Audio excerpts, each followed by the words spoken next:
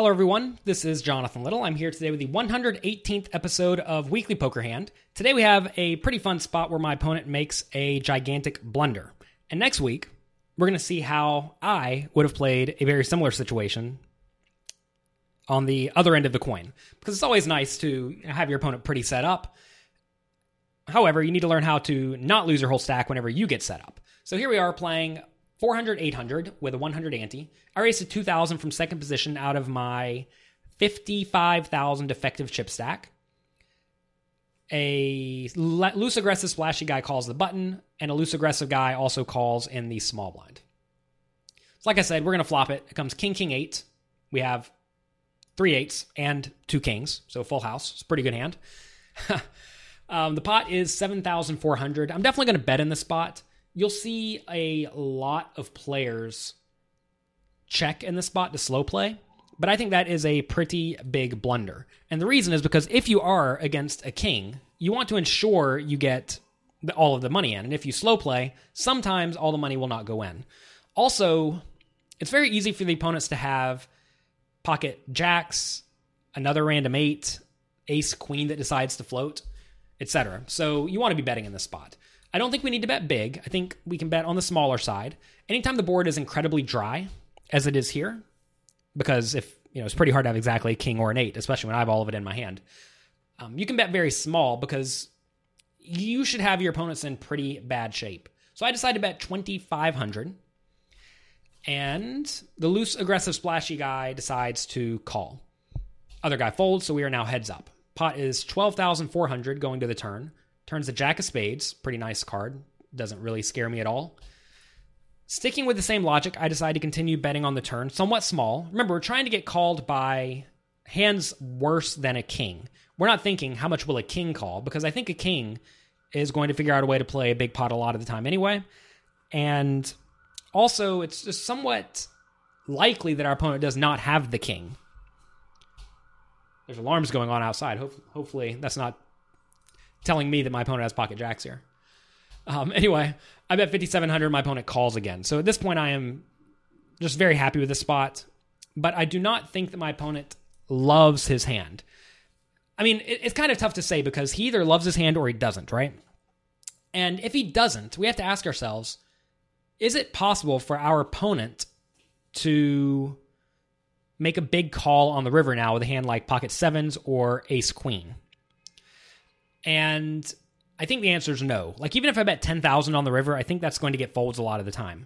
However, what if my opponent happens to have a king?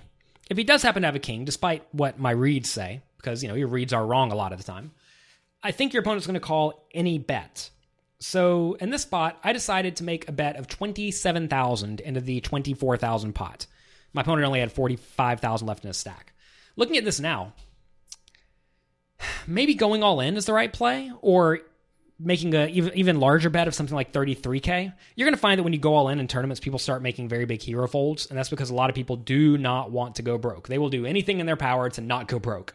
So if that's the case, you definitely don't want to go too big. But I do go for a bit more than the size of the pot.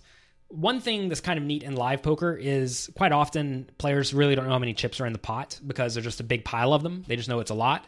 So when it's a lot, you can bet more than the size of the pot. It doesn't look like it's that scary. Whereas when you're playing online, if you bet 42,000 and the pot is 30,000, well, it's pretty clear you're betting over the size of the pot by a decent amount. So anyway, I like to go big here because I think the marginal hands are going to fold, and if he does have a king, he's going to pay me off no matter what. So I like the sizing, although I do think I could go perhaps a bit bigger. Much to my surprise, my opponent raises all in for an additional 20,000 or so. And I don't really see how I can fold. I think my opponent's going to overvalue some hands a decent amount of the time, like king, queen, king 10, etc. But it's actually not the easiest call in the world because, what does my opponent really think that I have if I'm making this play? It just doesn't make any sense. If I have a bluff and my opponent has only a king, he should just call because if I'm bluffing, I'm never going to call if he raises, right? If I have a nut hand like I do here, which is probably going to be ace, king, and better, I'm pretty much always going to call. So I did decide to call with my full house. My opponent showed up with king 5 suited for trips with a bad kicker. And looking at this, I imagine my opponent was just overplaying his hand. I highly doubt he was bluffing here. I actually don't despise the bluff, if it is a bluff, because maybe it gets me off of king, queen, king 10, stuff like that. But really, there are very few combinations of king, queen, and king 10, and a lot of combinations of ace, king, pocket jacks, pocket eights, etc. So I really don't like the play. I imagine my opponent was just vastly overvaluing in this hand, and I think this was a huge disaster. What should my opponent have done in the spot? Well, he should have folded preflop with king 5 suited in the cutoff. That's certainly not good enough to call a raise with. But then he just has to call down, call the flop, call the turn, call the river, especially when your opponent bets big. When your opponent does something that polarizes their range. Remember, polarized ranges are either very strong or very weak. When they polarize their range and you do not beat the very strong hands, well, you should just never raise with anything. You should either call or you should fold. And the reason for that is because if you raise and get called, you are just always crushed. And I think my opponent probably did not recognize that trips with a bad kicker is always crushed whenever you raise in this spot and get called. So pretty big disaster by my opponent, and it worked out pretty well for me. I mean, quite often you'll find that the players who do make very deep runs in these tournaments often do get dumped to from time to time. But as we're going to see next week, they also don't go broke when they run into the setups themselves. So next week, look for the opposite of this, where I have the trips and I'm against the nuts. And we'll see how that goes. So be sure to check back next time for another episode of Weekly Poker Hand. Thank you very much for watching. Or listening. Whichever one you're doing. Thank you very much for being here.